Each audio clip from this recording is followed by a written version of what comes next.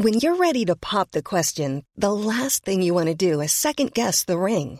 At BlueNile.com, you can design a one-of-a-kind ring with the ease and convenience of shopping online. Choose your diamond and setting. When you find the one, you'll get it delivered right to your door. Go to BlueNile.com and use promo code LISTEN to get $50 off your purchase of $500 or more. That's code LISTEN at BlueNile.com for $50 off your purchase. BlueNile.com, code LISTEN. Burrow's furniture is built for the way you live. From ensuring easy assembly and disassembly to honoring highly requested new colors for their award-winning seating, they always have their customers in mind. Their modular seating is made out of durable materials to last and grow with you. And with Burrow, you always get fast, free shipping. Get up to 60% off during Burrow's Memorial Day sale at burrow.com/ACAST. That's burrow.com/ACAST. burrow.com/ACAST. Hey, it's Danny Pellegrino from Everything Iconic. Ready to upgrade your style game without blowing your budget? Check out Quince. They've got all the good stuff, shirts and polos, activewear, and fine leather goods, all at 50 to 80% less than other high-end brands. And the best part? They're all about safe, ethical, and responsible manufacturing. Get that luxury vibe without the luxury price tag. Hit up quince.com/upgrade for free shipping and 365-day returns on your next order. That's quince.com/upgrade. Sover lille grisen, rolig I din seng. Ikke være engstelig, ikke være redd. NTE har gitt varme til trøndersk smågris I 99 år. La oss gi landbruket et grønt forsprang I de neste 99. Besøk oss på nte.no.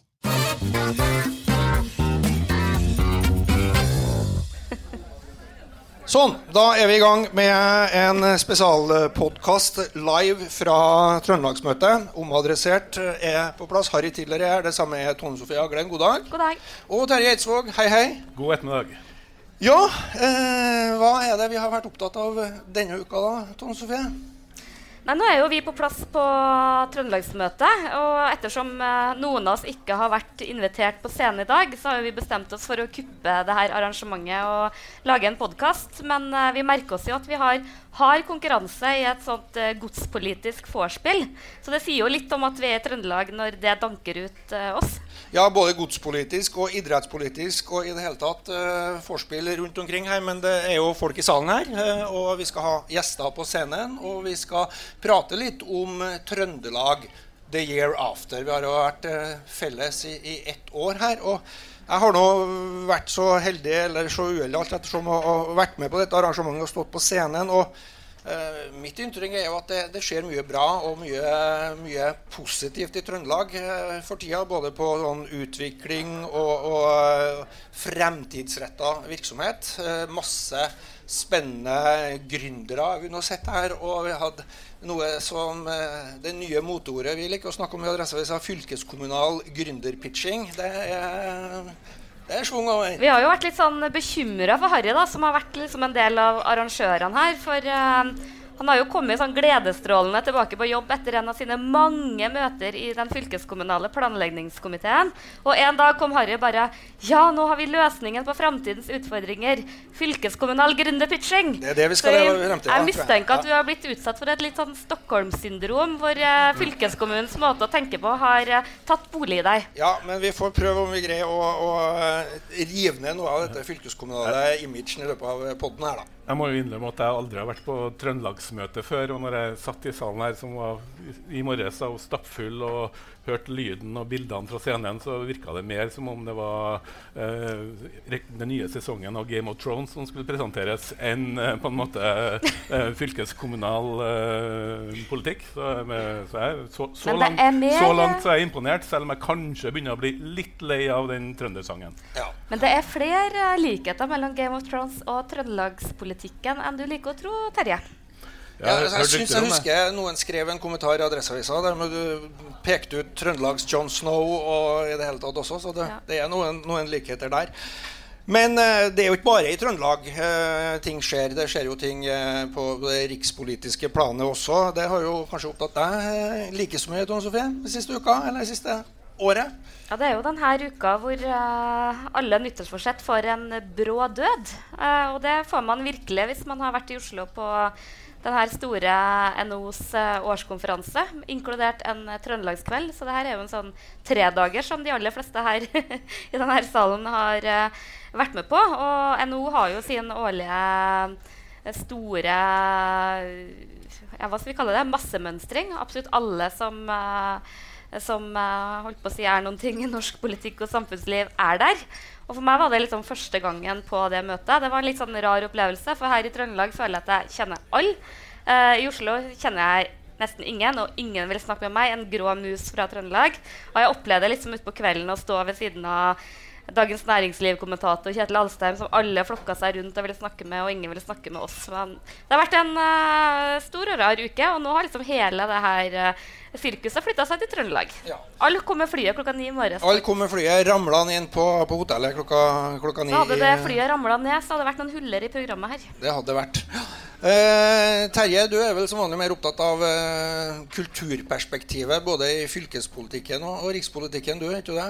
Jo, jeg kom forresten med bil i dag, og jeg har aldri før slitt så mye å finne en parkeringsplass utenfor det hotellet her, så det må være en del som kommer med bil også. Men apropos Dagens Næringsliv og apropos temaet digitalisering, som har vært et bra tema her, så har jeg vært opptatt av årets første kulturdebatt, som startet med et pang når Dagens Næringslivs features-sjef sa at de skulle ikke slutte, men at de skulle legge ned mestparten av kulturanmelderiet sitt.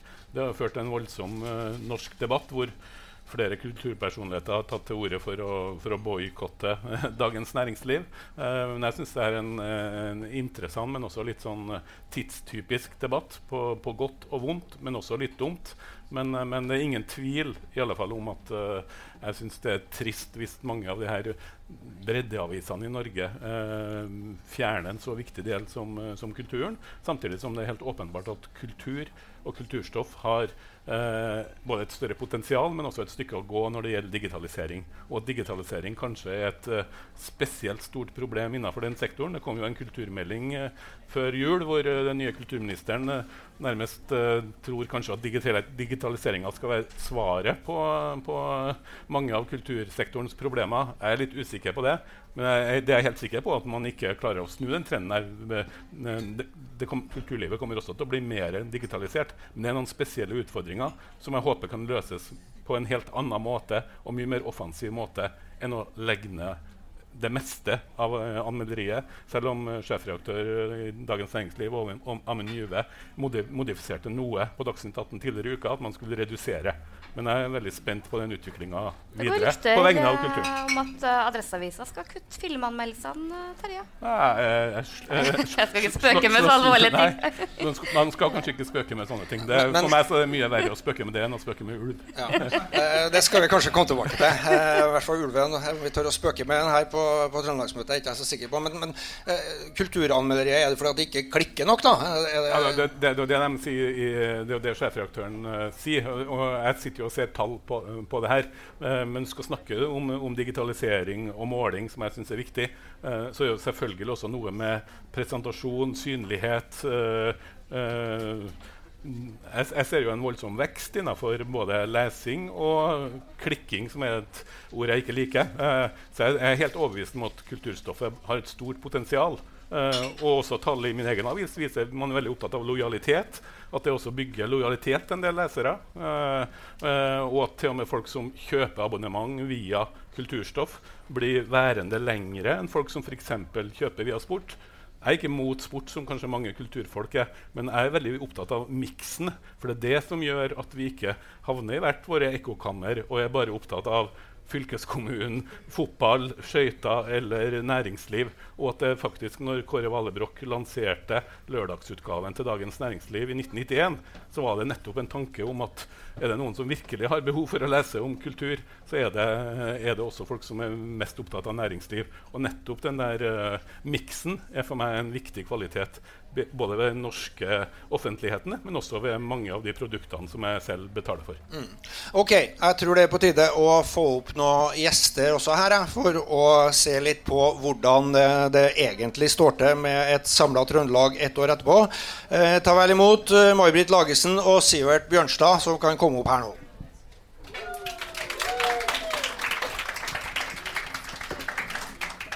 Ja, dere må ta på dere disse mikrofonene og slå dere ned. Jeg tror det naturlig når vi nå skal se på. Skal vi se, nå det litt sånn hvis du litt feedback, men det går bra.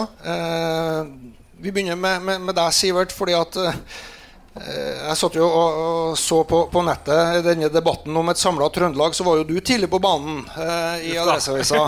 Og nå du jo kommet hit for å svare for deg, men det var jo allerede i 2014 så var det et oppslag i Adresseavisa der du stilte spørsmål om skal Trøndelag virkelig styres fra et sted ingen vil være? Og det var jo Steinkjer, og du kalte det et rent bistandsprosjekt for Nord-Trøndelag, hele denne sammenslåingen. Og var veldig klar på at Trondheim måtte være hovedstaden. Det sier seg selv, sa du den gangen. Like bråkjekk i dag. Nå som vi hadde så hyggelig. Skal vi ta opp til? Det din? Nei, nå tror jeg det bra. Ja, når du... Ja, skal vi se, vent litt. Jeg kommer bortover og prøver å hjelpe deg. Bare kom i gang, så. Nei, altså, jeg var jo veldig kritisk til i det hele tatt å slå sammen fylkeskommunene, fordi nå som vi hadde det så hyggelig. Ja. jeg tror May-Britt må sitte lenger unna høyttaleren, for å si det sånn. Da blir det på fanget til Terje da, May-Britt. Ja, men det går bra.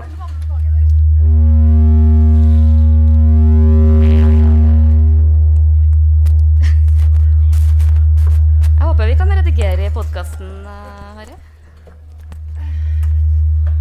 Får du til å flytte høyttaleren? Betyr det at jeg slipper å svare på spørsmålet?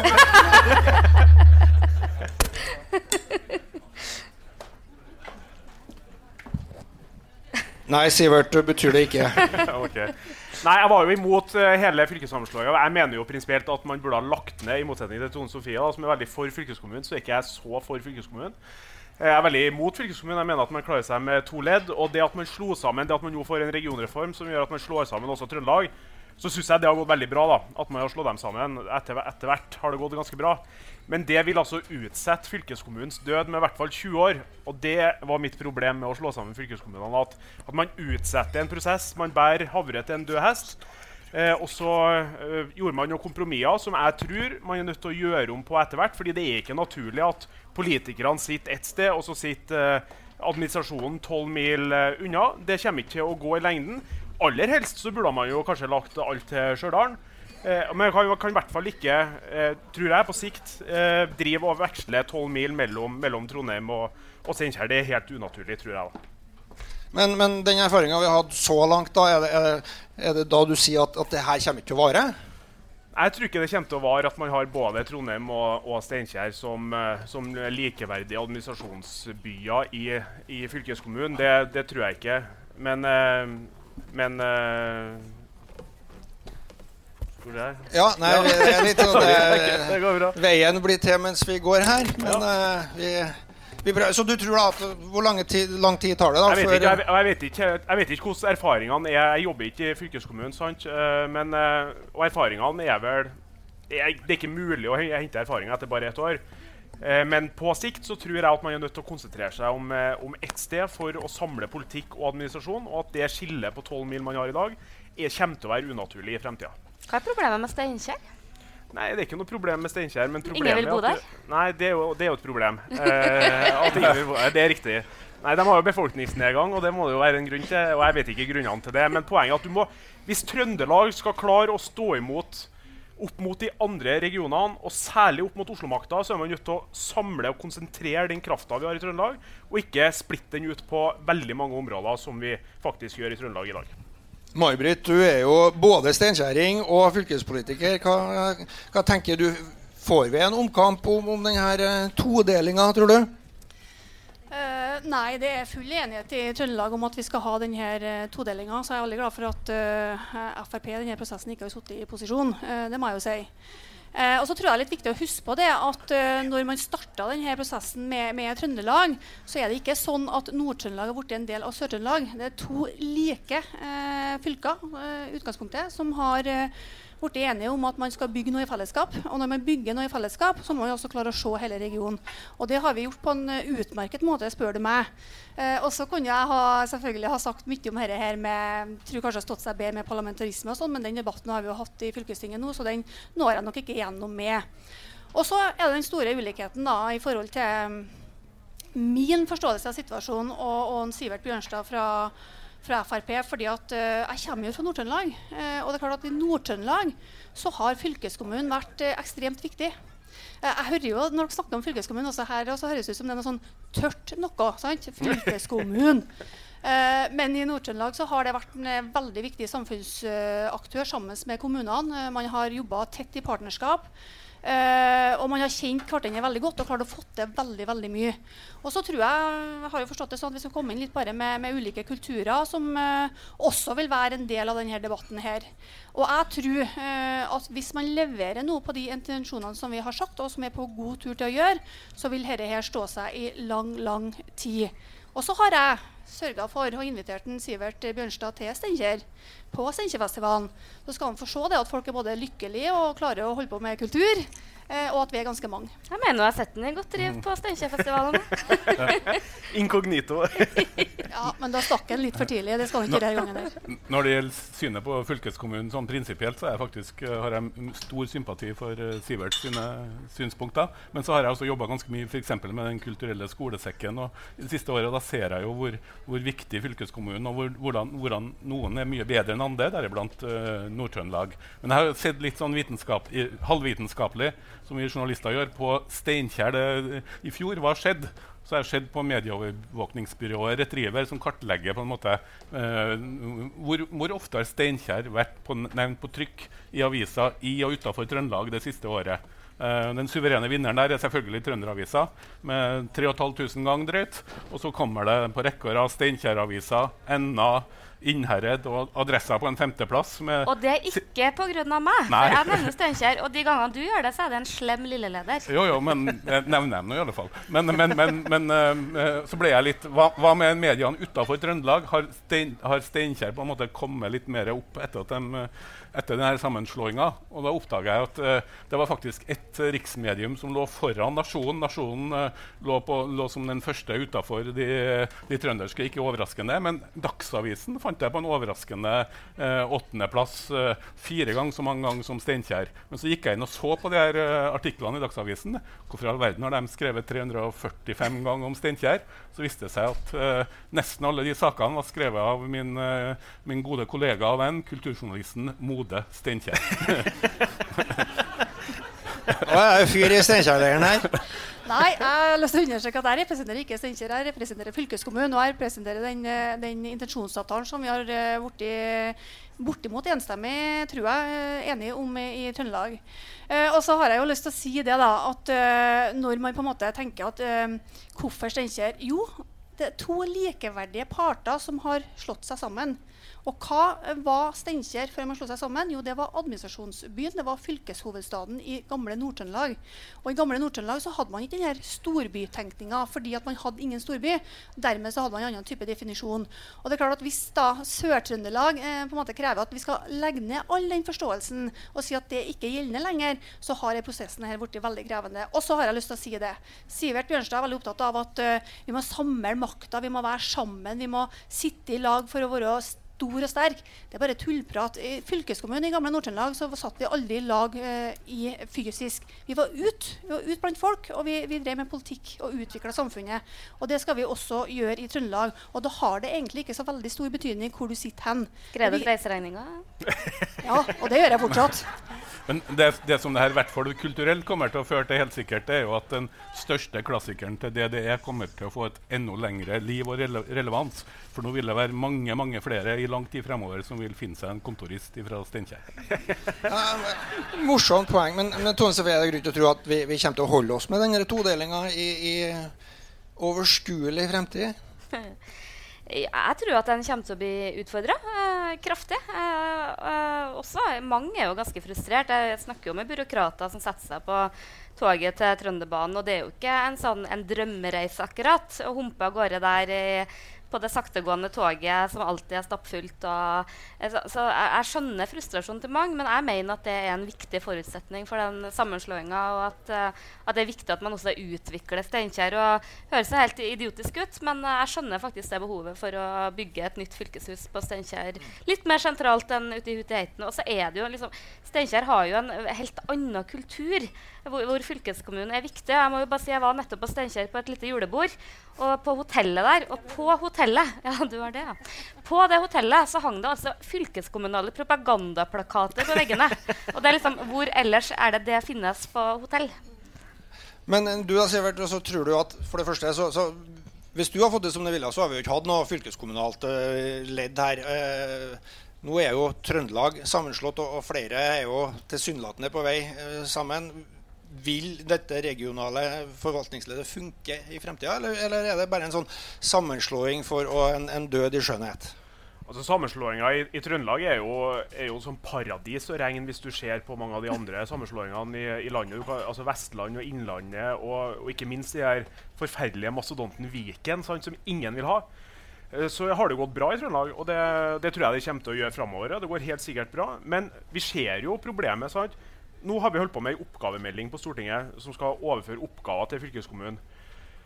Jeg tror det en erkjennelse blant veldig mange etter hvert at det ikke så fryktelig mange oppgaver å fordele til fylkeskommunen som de allerede ikke har i dag. Man driver jo egentlig med 3 ting i fylkeskommunen. Det kollektiv og fylkesveier, og så det videregående skoler, og så det denne merkelige konstellasjonen med at man driver med tannhelse av en eller annen grunn. Og så tror jeg at vi har klart oss med 2 ledd, større kommuner. Trøndelag kunne ha klart seg med 10 kommuner, og at man hadde en stat som hadde fordelt oppgavene mellom seg. Det hadde gjort at du kunne ha flyttet masse mer fra staten ned til de kommunene, og så kunne man hatt noen overbygninger som gjorde at man klarte å samarbeide på tvers. Og jeg tror at om 30 år, da har jeg sluttet med politikk for lenge siden, da fylkeskommunen ferdig. Det jeg ganske sikker på. Vi kan jo ha hatt kjempemange diskusjoner i forhold til fylkeskommunen sin rolle. Men da blir vi sittende. Da vi ikke ferdig om 45 minutter, for det kunne jeg snakket mye om. Og også kunne jeg snakket veldig mye om hvor viktig det med tannhelse for regionen, og hvorfor det viktig at det ligger på regionnivå. Men det skal jeg ikke gjøre. Jeg tror det bra å hente det litt. For nå var jeg nødt til å gjøre det. Men det jeg har lyst til å si da, fordi at han Sivert, han tar litt æren for at det har gått så bra. Så viser han til andre fylker. Det litt sånn, jeg tror man må huske på det, at det har gått bra fordi at det har vært frivillig. Det har gått bra fordi at man har skrevet intensjonsavtaler og vært enige om hvordan ting skal se ut. Og jeg må si det, og nå skal jeg være helt ærlig, jeg har sett meg grøss og gru på og skal begynne å diskutere med sørtrønderne etter en tvangssammenslåing. Da tror jeg vi har hatt dårlige forhandlingskort på handa i gamle Nord-Trøndelag. Og det tror jeg vi skal stå oss lykken by for at vi gjorde det sånn. Og det vil også være med å bidra til at vi lykkes med denne sammenslåingen fremover. Ok, det får være litt om hvordan ståa nå. La oss nå se litt også på det som henger jo. Skulle ha en liten meningsmåling her. Ja, det skal vi ha. Det riktig. Det bra du minner meg på. Fordi at vi må engasjere salen her også. Det handler jo om Trøndelags fremtid, og vi skal ha en kjapp håndsopprekning. Hvem det som tror at Steinkjer administrativt hovedkvarter i Trøndelag om 5 år frem i tid? Rekk opp i hånd. Ja, det sier fylkesmann Frank Jensen veldig overbevist om at det skal være sånn. Han skal kjøre Trønderbanen fremover. Jeg vil si at det kanskje et flertall i salen her som mener det. Det betyr Sivert at denne forsøket på å flytte alt sørover det et krav om at du har en kontrastemming her. Kontra, ok, et krav om kontra. Nei, det klart en spådom om at Får vi håpe at barn på Trøndelagsmøtet bestemmer dette her. Ja. Veldig representativ for Trøndelag. Dette ikke Trøndelags elite, dette folk flest. Men det jo stikkordet til å snakke litt om elite da, fordi at nå har vi jo representanten Sivert Bjørnstad her fra et parti som slettes ikke greier å få noe særlig fotfeste blant eliten i Norge da. For de foretrekker Høyre og Arbeiderpartiet. Presteskapet stemmer KrF, mens nesten ingen støtter FrP eller Senterpartiet. Bakgrunnen for dette her et intervju som Statistisk sentralbyrå har gjort med 1352 personer i den norske eliten, som nå presentert i en bok. Og Sivert, det Senterpartiet og FrP som ikke greier å få noe fotfeste i eliten. Det et problem, eller du tilfreds med det? Nei, det jeg tilfreds med. Altså, når du sier ikke greier å få fotfeste blant eliten, så betyr det at vi har fotfeste blant veldig mange andre da. Når vi har 0% blant eliten og har 15% i valg, så betyr det at det ganske mange vanlige folk som stemmer på oss. Og det jo ikke overrasket over de tallene her i det hele tatt, at det FrP og Senterpartiet som har flest velgere blant folk flest, hvis vi kan kalle det det da. Altså ikke blant akademisk, politisk, kulturell, økonomisk elite. Så synes jeg det helt naturlig. Og det tror jeg handler om hvilket språk man bruker. Det handler om hvilke saker man kjører fram, og summen av det gjør at, og sånn det nødt til å være, man nødt til å appellere til forskjellige velgergrupper, og de velgergruppene vi appellerer til, det ikke folk som går på Trøndelagsmøte, det folk som på jobb fra 8 til 4 hver dag, gjerne først og fremst i privat sektor. Og de oppfatter ikke seg selv som noe lite, og da det heller ikke, og de står veldig ofte veldig langt unna å stemme FrP, og da det dumt av oss å bruke ressurser på å prøve å vinne over dem, når vi heller prøver å bygge en annen base som vi faktisk har velgere i. Bare smett inn, jeg husker jeg skrev en kommentar for en god stund siden om FrP og Sivert Bjørnstad, og så nevnte jeg det som jeg tenkte på en måte var et kompliment, at folk flest opplever, eller ikke folk flest, men han framstår som en høyremann. Og det tenkte jeg var liksom et kompliment til Sivert, og han ble så fornærmet. Det var liksom det verste du kunne kalle den. Verste du kan fortelle en FrP-er at den ser ut som en høyremann. Det riktig. Det jo heller kanskje ikke så veldig overraskende at de to partiene som kanskje i størst grad bruker ordet elite retorisk som et skjellsord, og som et instrument for å nå de gruppene han snakker om, at de skårer dårligst. Så det heller ikke overrasket over det. Jeg mest overrasket over at de har definert, Trygve Gulbrandsen som har forsket på det her, har definert eliten i Norge til 1000. It's that time of the year. Your vacation is coming up. You can already hear the beach waves, feel the warm breeze, relax, and think about work. You really, really want it all to work out while you're away. Monday.com gives you and the team that peace of mind. When all work is on one platform and everyone's in sync, things just flow. Wherever you are, tap the banner to go to Monday.com. Burrow is a furniture company known for timeless design and thoughtful construction, and free shipping, and that extends to their outdoor collection. Their outdoor furniture is built to withstand the elements, featuring rust-proof stainless steel hardware, weather-ready teak, and quick-dry foam cushions. For Memorial Day, get 15% off your Burrow purchase at burrow.com/ACAST, and up to 25% off outdoor. That's up to 25% off outdoor furniture at burrow.com/ACAST. Millions of people have lost weight with personalized plans from Noom. Like Evan, who can't stand salads and still lost 50 pounds. Salads generally for most people are the easy button, right? For me, that wasn't an option. I never really was a salad guy. That's just not who I am. But Noom worked for me. Get your personalized plan today at Noom.com. Real Noom user compensated to provide their story. In 4 weeks, the typical Noom user can expect to lose 1 to 2 pounds per week. Individual results may vary. Since 2013, Bombas has donated over 100 million socks, underwear, and T-shirts to those facing homelessness. If we counted those on air, this ad would last over 1,157 days. But if we counted the time it takes to make a donation possible, it would take just a few clicks. Because every time you make a purchase, Bombas donates an item to someone who needs it. Go to bombas.com/ACAST and use code ACAST for 20% off your first purchase. That's bombas.com/ACAST, code ACAST. 939 personer. Og til min smule skuffelse så oppdaget jeg fra den definisjonen så tilhører jeg heller ikke engang kultureliten tilhører jeg ifølge den definisjonen. Selv om, da lurer jeg på hvordan de Ja, det kan du si. Ja, det kan du si. Men May-Britt kjenner Arbeiderpartiet skårer jo forholdsvis bra blant eliten. Hvem den gjengen her? Nei, jeg skal være helt ærlig sagt, jeg har fulgt med ordentlig i debatten her, annet enn at jeg har hørt han Vedum har dratt den opp. Og så burde jeg kanskje ha lest denne forskningen av den boka, det skal jeg vel gjøre etter hvert. Men litt sånn synsing her og nå, det kan jeg nå ha. Og det er jo ikke overraskende at folk flest og mangfoldet også stemmer Arbeiderpartiet. Arbeiderpartiet er jo et parti for alle, og det skal være en politikk for alle.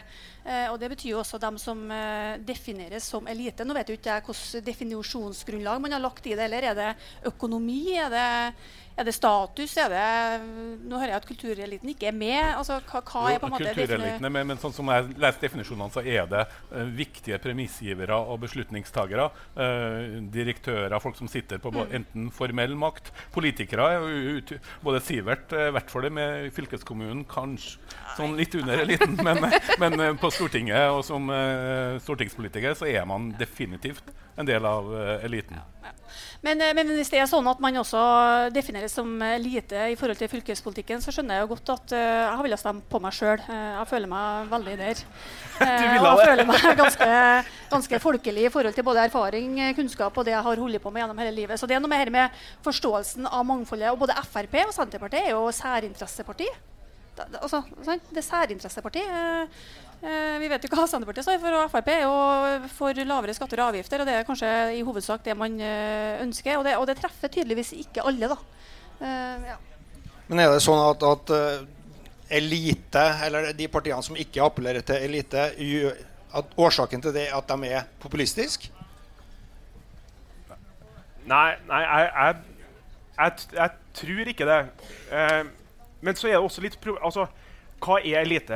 Terje sier at ja, vi på Stortinget vi blir sikkert regnet med som elite.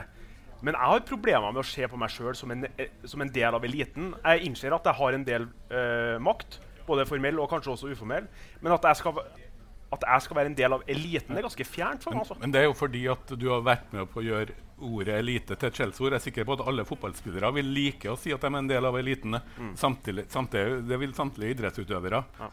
Så det handler jo litt om det. Men det som er litt interessant med undersøkelsen, viser jo at hvis du ser den såkalte eliten, da, så er folket i utakt med eliten når det gjelder for eksempel innvandringspolitikk. Så heller de nok mer på Sivert og Co. Når det gjelder økonomisk politikk, så er mye av de ideene for den liberalistiske eller liberale delen av FrP helt på linje med elitene.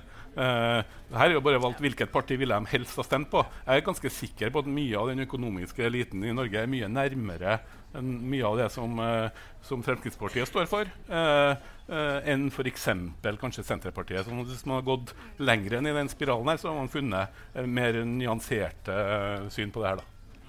Ja, og det høres veldig interessant ut. Jeg føler at jeg er veldig enig i de vurderingene. Men så er det også noe med å forstå at når man bruker begrepet elite, så tenker man det er noe annet enn hos andre.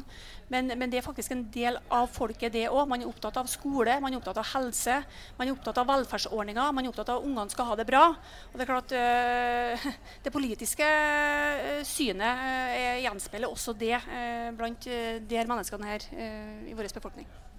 Jeg vet ikke hvem de 1372 menneskene er heller, men 39. 39? 1939, tenk på krigen. Ok, noen av dem er kanskje trøndere også. Jeg vet ikke, Tone Sofie, har vi elite i Trøndelag, og hvem er det? Jeg tror i hvert fall mange av dem er her i kveld. Men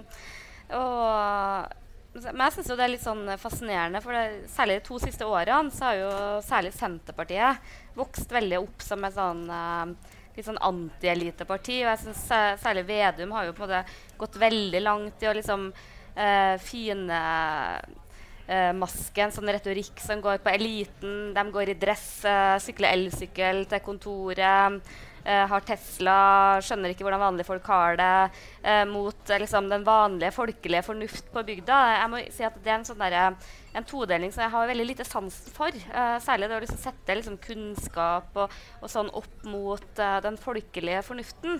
Men jeg synes også at det er litt sånn absurd. Sånn som jeg kjenner Senterpartiet fra Nord-Trøndelag, så har jo Senterpartiet hovedsak vært en del av eliten som har styrt kommuner, som har styrt fylket.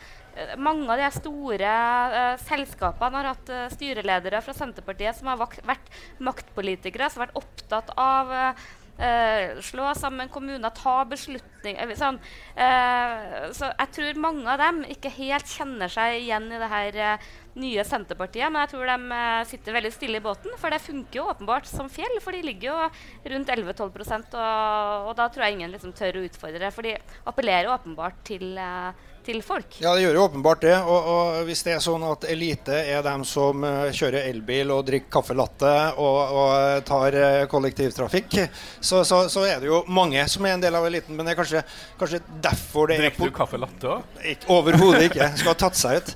Men det kanskje derfor det politisk opportunt å stigmatisere en sånn gruppe. Da. Funker det for å få frem et politisk budskap? Ja, altså, jeg har sesongkort på Lerkendal og liker å høre på Åge-konsert og på søndagene om sommeren på bilbingo på Jervskogen, så at jeg skal være en del av noe elite, jeg har fortsatt problemer med å forstå det. Men jeg tror du har riktig, jeg tror du har rett i at selvfølgelig, så alltid hvis man prøver å skape motsetninger, og det gjør alle partier, hele tiden.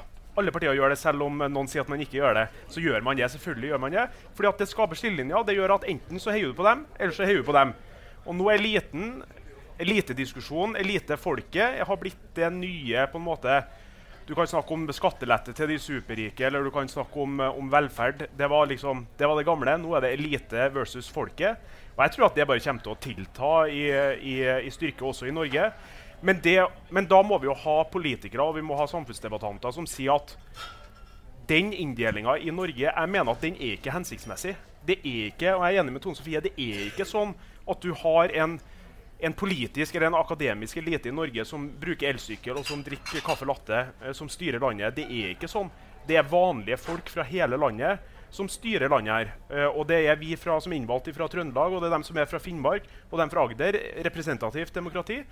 Og jeg kjenner 168 andre enn meg selv ganske godt, og det helt vanlige folk som ikke bruker elsykkel og som ikke drikker kaffe latte. Hva gærlig med elsykkel? Nei, men hvis man bruker det som et skjellsord, så blir det gærlig. Men mange av dem bruker elsykkel også, og mange bruker vanlig sykkel, og noen på scooter. Det helt flott, men det vanlige folk som styrer Norge, og det tror jeg vi skal være glad for. Terje, jeg lurer på, vi jo midt oppe i en opprivende ulvedebatt også. Henger det sammen med denne elitedebatten, eller det mer en sånn by-land-debatt, eller begge deler? Begge deler, tror jeg. Jeg tror det henger sammen, og at ulven har blitt et markør og et viktig symbol for mange, og som nettopp får frem denne diskusjonen her rundt motsetninger. Og så det nok et bilde også på det polariseringen vi ser på mange felter. Når man så den massive demonstrasjonen i Oslo, så kan man jo få inntrykk av at store deler av Norge imot ulv. Jeg så nettopp en undersøkelse som viste at 7 av 10 i Hedmark fylke var positiv, ikke til full freding. Sånn at jeg oppfatter at selve ulvespørsmålet mer nyansert enn ulven som et symbol. Men så den et symbol som sier noe viktig med et slags opprør mot det man kan velge å kalle elita, eller sentralisering, tror jeg kanskje et mer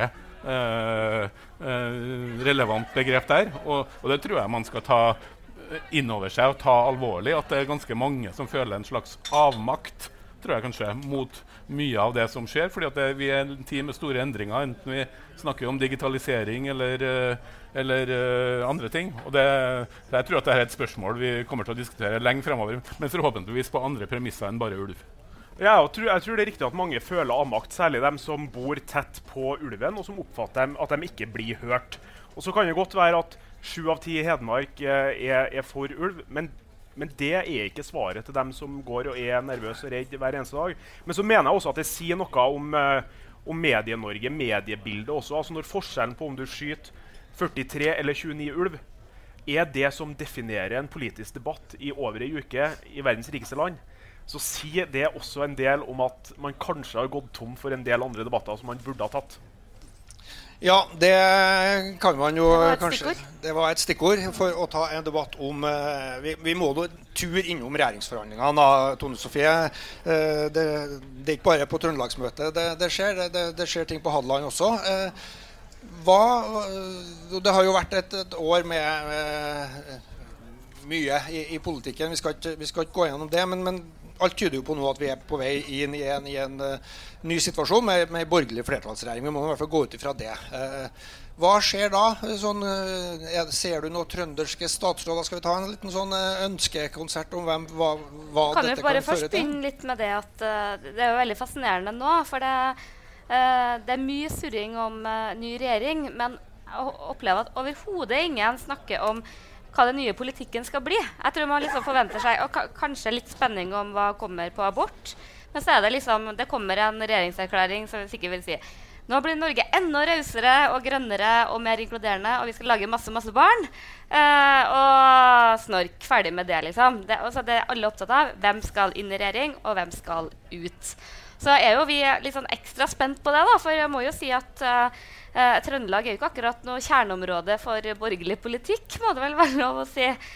Så det jo sånn at det jo faktisk bare én trøndersk statsråd igjen, Linda Helleland, og liksom alle jeg snakker med peker på at det en person som sitter særdeles utrygt nå, fordi det et departement som KrF har lyst på. De jo så ekstremt opptatt av barn og alt det. Og så jo spørsmålet, kan man da kaste ut den eneste trønderen, og hvem skal eventuelt komme inn, eller blir det en veksling? Hva tenker du om dette, Sivert? Trønderske statsråder, det noen på gang? Nei, altså jeg tror ikke det går an til å ha en regjering I Norge i 2019 uten å ha en trøndersk statsråd. Det må I hvert fall være veldig lenge siden det har skjedd. Så det tror jeg ikke mulig. Og jeg synes Linda gjør en god jobb, og det selvfølgelig mulig å se for seg hun også I andre departement enn barne- og likestilling. Men jeg jo litt enig med Tone Sofie at det veldig få som snakker om politikken. Fordi alle kommentatorer, alle redaktører sier at jo, de sitter på Hadeland, og de dømt til å lykkes. Jeg tror ikke at det så enkelt at de dømt til å lykkes. Det særlig ett parti. Det særdeles viktig for at det lykkes. Men hvis man ser på de 3 andre partiene som sitter og forhandler, så det ikke like viktig for de partiene å få til. De partiene sier jo, men vi har en regjering I dag. Det funker ganske bra. Og så vet alle at det ett parti det ekstra viktig for. Men alt avhengig av politikken, og det kan godt være at når man kommer tilbake med et forhandlingsresultat, enten det til oss, eller det til KrF, eller til Venstre for den saks skyld, hvor det ikke bra nok for medlemsmassen, for velgermassen, og hvor man sier at ok, det her går ikke, vi har prøvd, men vi har en regjering I dag, la oss fortsette med det frem til neste valg. Det en mulighet, men det ingen som tror at det en mulighet, og det litt rart. Nei, det jo ingen som tror det, men det jeg prøvde å utfordre deg på jo hvilke trønderske statsråd han sa jo at det kan ikke være en statsråd uten trønder, og jeg oppfattet det indirekte som en diskret lansering av herr Bjørnstad. Ja, det var dit jeg prøvde å komme da, om det var egentlig det. Nei, altså jeg mener Linda gjør en god jobb, hun kommer til å gjøre en god jobb også hvis hun fortsetter, og det går ikke an å ha en regjering uten en trønder. Og så tror jeg Helmen ikke kan skjule seg bak at Trine Skei Grande trønder, for hun innvalgt fra Oslo og heier på Vålerenga, og hun blir aldri godtatt som en trønderstatsråd. Nei, men en trønder jo, I regjering jo en lav ambisjon. Altså, snakker dere noe med det her? Jeg har en liste. Du har en liste? Ja, jeg har en liste over. Kom igjen! Ja, lista liker vi. Jeg kan ta min først, for den mest ukvalifisert, for det nok den rundt bordet her som har minst grunnlag for å... Men du skal se på det partiet som sannsynligvis skal inn, da. Så det 2 trønderske politikere der som har hatt en del av noe med å gjøre gjennom jobben. Og det nemlig Odd Anders Hvitt og Gjermund Lykke. Jeg tror ingen av dem blir nye statsråder. Ja, det var en liste over dem som ikke blir statsråder egentlig. Men Tone Sofie har noen navn da. En sånn skyggeregjering, sånn opposisjonsregjering, det tror jeg de har veldig gode muligheter. De skal jo ha et rødt nettverk I KrF nå, så kan jo få statsrådplasser der. Nei, jeg tror, hvis jeg skal bare ta litt sånn der kjapt da, så tror ikke jeg det blir så mye endringer, men de burde gjort litt flere endringer. Og jeg tror Høyre har et veldig solid mannskap, men de må jo på en måte utvikle nye. Sånn Bent Høie vet vi skal bli fylkesmann. Skal han på en måte gå og vente, eller skal han hvile seg litt på Stortinget og heller bygge noen for fremtiden? Det sånne vurderinger. Så mener jeg at de her små partiene sin utfordring at når man et bittelite parti, så må de makse både det de har av profiler og ikke minst hjertesaker. Jeg tror Venstre får alt for lite ut av sin regjeringsdeltagelse. De har en synlig kulturminister, men det stopper litt der. Så jeg tror de burde ha sett mer om de har de riktige folkene og de riktige departementene. Det samme gjelder også KrF. Jeg hørte at et rykte om at Ropstad kunne ønske seg å bli justisminister, for han jo jurist, og det tenker jeg det må være galskap. Hvis KrF skal klare å markere seg, så må de på en måte velge departement hvor de får profilert sin politikk godt. Og så jeg liksom, det partiet som kanskje har forundret meg mest i valg av statsråder, FrP. Jeg blir stadig overrasket den sjeldne gangen navnet Åse Michaelsen dukker opp, visstnok eldreminister. Ikke hørt så veldig mye til henne siden den store lanseringen av eldreminister ble lansert. Og man har også en olje- og energiminister som relativt anonym. Jeg tror de fleste måtte google det navnet. Og det ikke noe galt. Folk kan være kjempegode statsråder, men partiet må også profilere. Og FrP har gjort noen valg at de har tatt inn mange sånne gamle Tor Mikkel Wara, tror jeg populær, men de har også valgt inn Harald Tom Nesvik, avtroppende, i stedet for å bygge opp noen av sine ganske mange unge talenter. Og som Sivert beskjeden selv, men jeg tror han en av ganske flere i stortingsgruppa som kunne vært kapabel til det. Ja, og jeg tenker det jo snakk om, altså jeg tror at de blir enige, Sivert, og jeg håper jo at du kommer deg også inn i regjering, så vi har en dyktig trønder, som representerer noen andre. Men jeg tror at det helseministeren, det barne- og familieintegreringsministeren, og så tror jeg også den eldreministeren på tur ut. Det blir for lite rundt det, og det områder som KrF vil ha. Helseministeren, han jo sliten, han trøtt, og det virker litt som, altså det har jo vært noen tunge saker. Vi har jo hatt denne luftambulanseskandalen, og vi har jo hatt denne fastlegeordningen og krisen rundt det. Også i tillegg så har han fått jobben som fylkesmann, og da det noe med når det man skal ta de rundene der. Jeg tror de blir tatt nå. Og så tror jeg at KrF helt nødvendig blir nødt til å også sørge for at de får en statsråd inne fra rød side. Jeg tror at det vil være alvorlig for partiet hvis man ikke klarer å se begge sidene. Det faktisk sånn da, selv om den borgerlige siden vant i denne runden og den prosessen, så sannsynligheten stor for at den røde siden større enn den borgerlige, så de må samle seg på den måten og gå i lag. Jeg har ingen forventninger til den nye regjeringen, og det handler om at kompromissene kommer til å bli så store at man nuller ut politikken. Så jeg frykter for at det vil bli litt ambisiøst løst, hvis man kan si det sånn.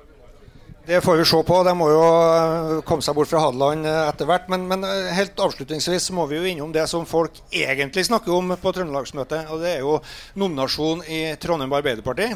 Rita Ottervik, should I stay or should I go? Her skjer det jo ting på løpende bånd, og sikkert i gangene her på Trøndelagsmøtet også. Tone Sofie, hva det?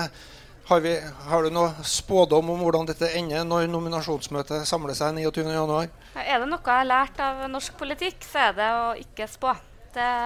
Men det jo en helt særegen situasjon at Trondheim Arbeiderparti har kommet i.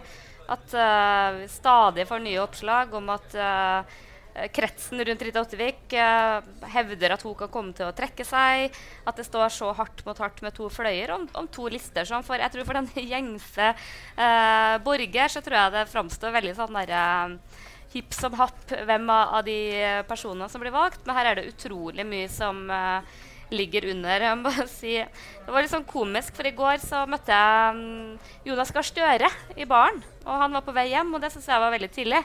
Og da sa han det at det var fordi han skulle klokka 8 så skulle han til Trondheim, og jeg ble bare, herregud, skal de sende Jonas Gahr Støre for å megle i denne konflikten? Da tenkte jeg det kunne mulig være lurt. Men han sa visst ikke Trondheim, han sa tannlegen. Så da ble det liksom litt sånn, men det kanskje litt sånn to sider av samme sak å dra til tannlegen og dra til Trondheim Arbeiderparti. Ja, det kan jo godt være det. Jeg snakket jo med noen folk her fra helt andre miljøer i trondheimspolitikken enn Arbeiderpartiet, og de var jo litt sånn frustrert over at Arbeiderpartiet på denne måten får presentert masse av sine listetopper, og at det liksom skrives opp og ned i mente og diskuteres sånne ting. Så det et taktisk spill da, Sivert, for å liksom få masse presseoppmerksomhet foran dette nominasjonsmøtet? Det jeg helt sikker på at det ikke. Jeg er sikker på at de ville ha vært her foruten hvis de kunne ha valgt det. Men jeg har ikke suttet inn i salen i hele dag. Jeg har vært litt utenfor også. Og når du ser alle de Arbeiderpartifolkene som har gått til og fra ulike rom og opp og ned i heiser og inn og ut overalt, så skjønner man jo at det noe som skjer. Jeg kjenner ikke Arbeiderpartiet, og det vanskelig for meg å ha noe kvalifisert gjetning eller holdning til noe av det som skjer, men sånn sett utenifra så det vanskelig å se for seg når strikken nå strukket så hardt og stramt som den faktisk at noen skal kunne komme ut som vinnere av det her, uten at du har en bitter, tapende side, det synes jeg ser veldig vanskelig ut. Noen må gi seg, hvis man ikke kjører det helt ut da, på nominasjonsmøtet og stemmetallene avgjør. Det vel mindre sannsynlig, men noen kommer til å måtte bøye av før det. Men den siden som bøyer av, jeg kan ikke forstå at de kan ha tillit til den andre siden, og at de skal kunne drive valgkamp for et lag de overhodet ikke er interessert i å støtte. Og sånn sett så det jo, jeg tror hovedproblemet at de har ikke tillit til hverandre. Det høres jo akkurat ut som partene i KrF, så kanskje de tapende i Arbeiderpartiet kan starte en sånn Arbeiderpartiet-drivkraft-konkurranse alle og Anders Schmidt. Ja, nå blir det jo røde nettverk der også, så det mulig at de kan slå seg sammen. Ja. Og finne ut, nei da, men dette dramaet utspiller seg, og den som følger med utover også her i korridorene på Trøndelagsmøtet, det jo som Sivert sier, det jo interessant å observere hvem som snakker med hvem som spiser lunsj med hvem, og hvor man spiser lunsj. Altså, politikken lever jo her også mens vi holder på med andre ting. May-Britt, har du tenkt å blande deg inn i nominasjonen til Trondheim Arbeiderparti du helt på slutten her? Gjør det da. Gjør det, ja. Dyktig lista. Nei da, men altså, det klart at nominasjonen, vi opptatt av det alle sammen, og vi jo en medlemsorganisasjon, og det ser man jo gjennom nominasjonsrundene vi har. Men jeg har lyst til å si det at vi snakker om en ordførerkandidat som jeg oppfatter at alle vil ha. Det en ordførerkandidat alle vil ha. Rita Ottervik har sittet i 16 år, kanskje den lengstsittende ordføreren. Hun, etter min mening, har stor tillit blant innbyggerne. Hun opplever respekt. Og det klart at sånn som man ser det nå gjennom Adresseavisa, så kan man jo stille spørsmål ved det om det blir litt ensidig dekket også den biten der. Jeg føler meg trygg på at vi kommer godt ut av også denne runden her, og jeg føler meg også trygg på at dette her ikke ender opp i et nominasjonsmøte. Det er viktig for Trondheim, men det er også veldig viktig for Trøndelag. Så jeg håper dette løser seg ganske snart. Jeg har også registrert at veldig mange møtes og snakkes og spiser mat i lag. Så jeg håper at dette kanskje kan løse seg litt utover kvelden. Kanskje bør vi ha en nachspiel-podcast? Hvis vi greier å løse nominasjonen i Trondheim Arbeiderpartiet i løpet av et nachspiel, så skal vi sørge for å lage en podcast på det. Og så må jeg bare kommentere det når Sivert sier at det kan se ut som man ikke spiller på samme lag eller ikke har tillit. Det handler ikke om det. Politikken vi enige om, og den har vi vedtatt. Og vi går alltid i samme retning. Men så det her med å være med og både utvikle og utforme, og der har vi et veldig stort engasjement i Arbeiderpartiet. Jeg jo ikke så veldig opptatt av på å si Ritas rolle i det her, fordi at hvem som på 3., 7. og 9. plass ikke jeg så veldig opptatt av, men jeg veldig opptatt av hvordan Rita Ottervik har håndtert saken knyttet til Håkon Bleken, 90-årsjubilantens bilder. Og der må jeg si at jeg imponert over Rita Ottervik. Det tar alle for gitt i dag at de groteske bildene som jeg synes sterke og bra bilder, men at en avbildet tolker dem på den måten, det ikke opplagt i Norge. Jeg husker bare tilbake til midt på 80-tallet, hvor det var en utstilling i Trondheim, hvor Kåre Willoch ble karikert gjennom både plate og utstilling. Det heter The Wilcox Talk. Og der sier kunstneren Per Manning, som i dag en av Norges største fotokunstnere, at statsministerens kontor lå hardt på for å få stoppet og gravlagt det prosjektet. Så det at en avbildet tolker det på den måten, det synes jeg faktisk Rita Ottervik skal ha honnør for. For der jeg imponert. Ja, og det der Rita Ottervik viser sin store politiske klokskap og raushet, for det den har. Og det klart at Håkon Bleken, han bruker jo kunsten, sant, i den politiske debatten, og det har han jo rett til, og det skal han gjøre. Og så kan man jo være uenig eller enig i sak. Nå har jo han vært å delta med kunsten i en enkeltsak i Trondheim. Det handler om Nidarøhallen. Jeg kunne jo ha ønsket at Rita Ottervik har vært fremstilt i et bredere perspektiv da, i forhold til også en del andre ting hun har gjort for Trondheim by. Da skal vi avslutningsvis prøve å få enda en håndsopprekning i salen. Spørsmålet jo, hvem tror at Rita Ottervik blir Arbeiderpartiets ordførerkandidat ved høstens valg? Opp med hånda. Ja, skal vi ta en kontra? Ja, det et soleklart flertall for Rita Ottervik. Det var det vi hadde å by på fra Omadressert live I denne omgang. Takk til Sivert Bjørnstad og May-Britt Lagesen, og takk for oss.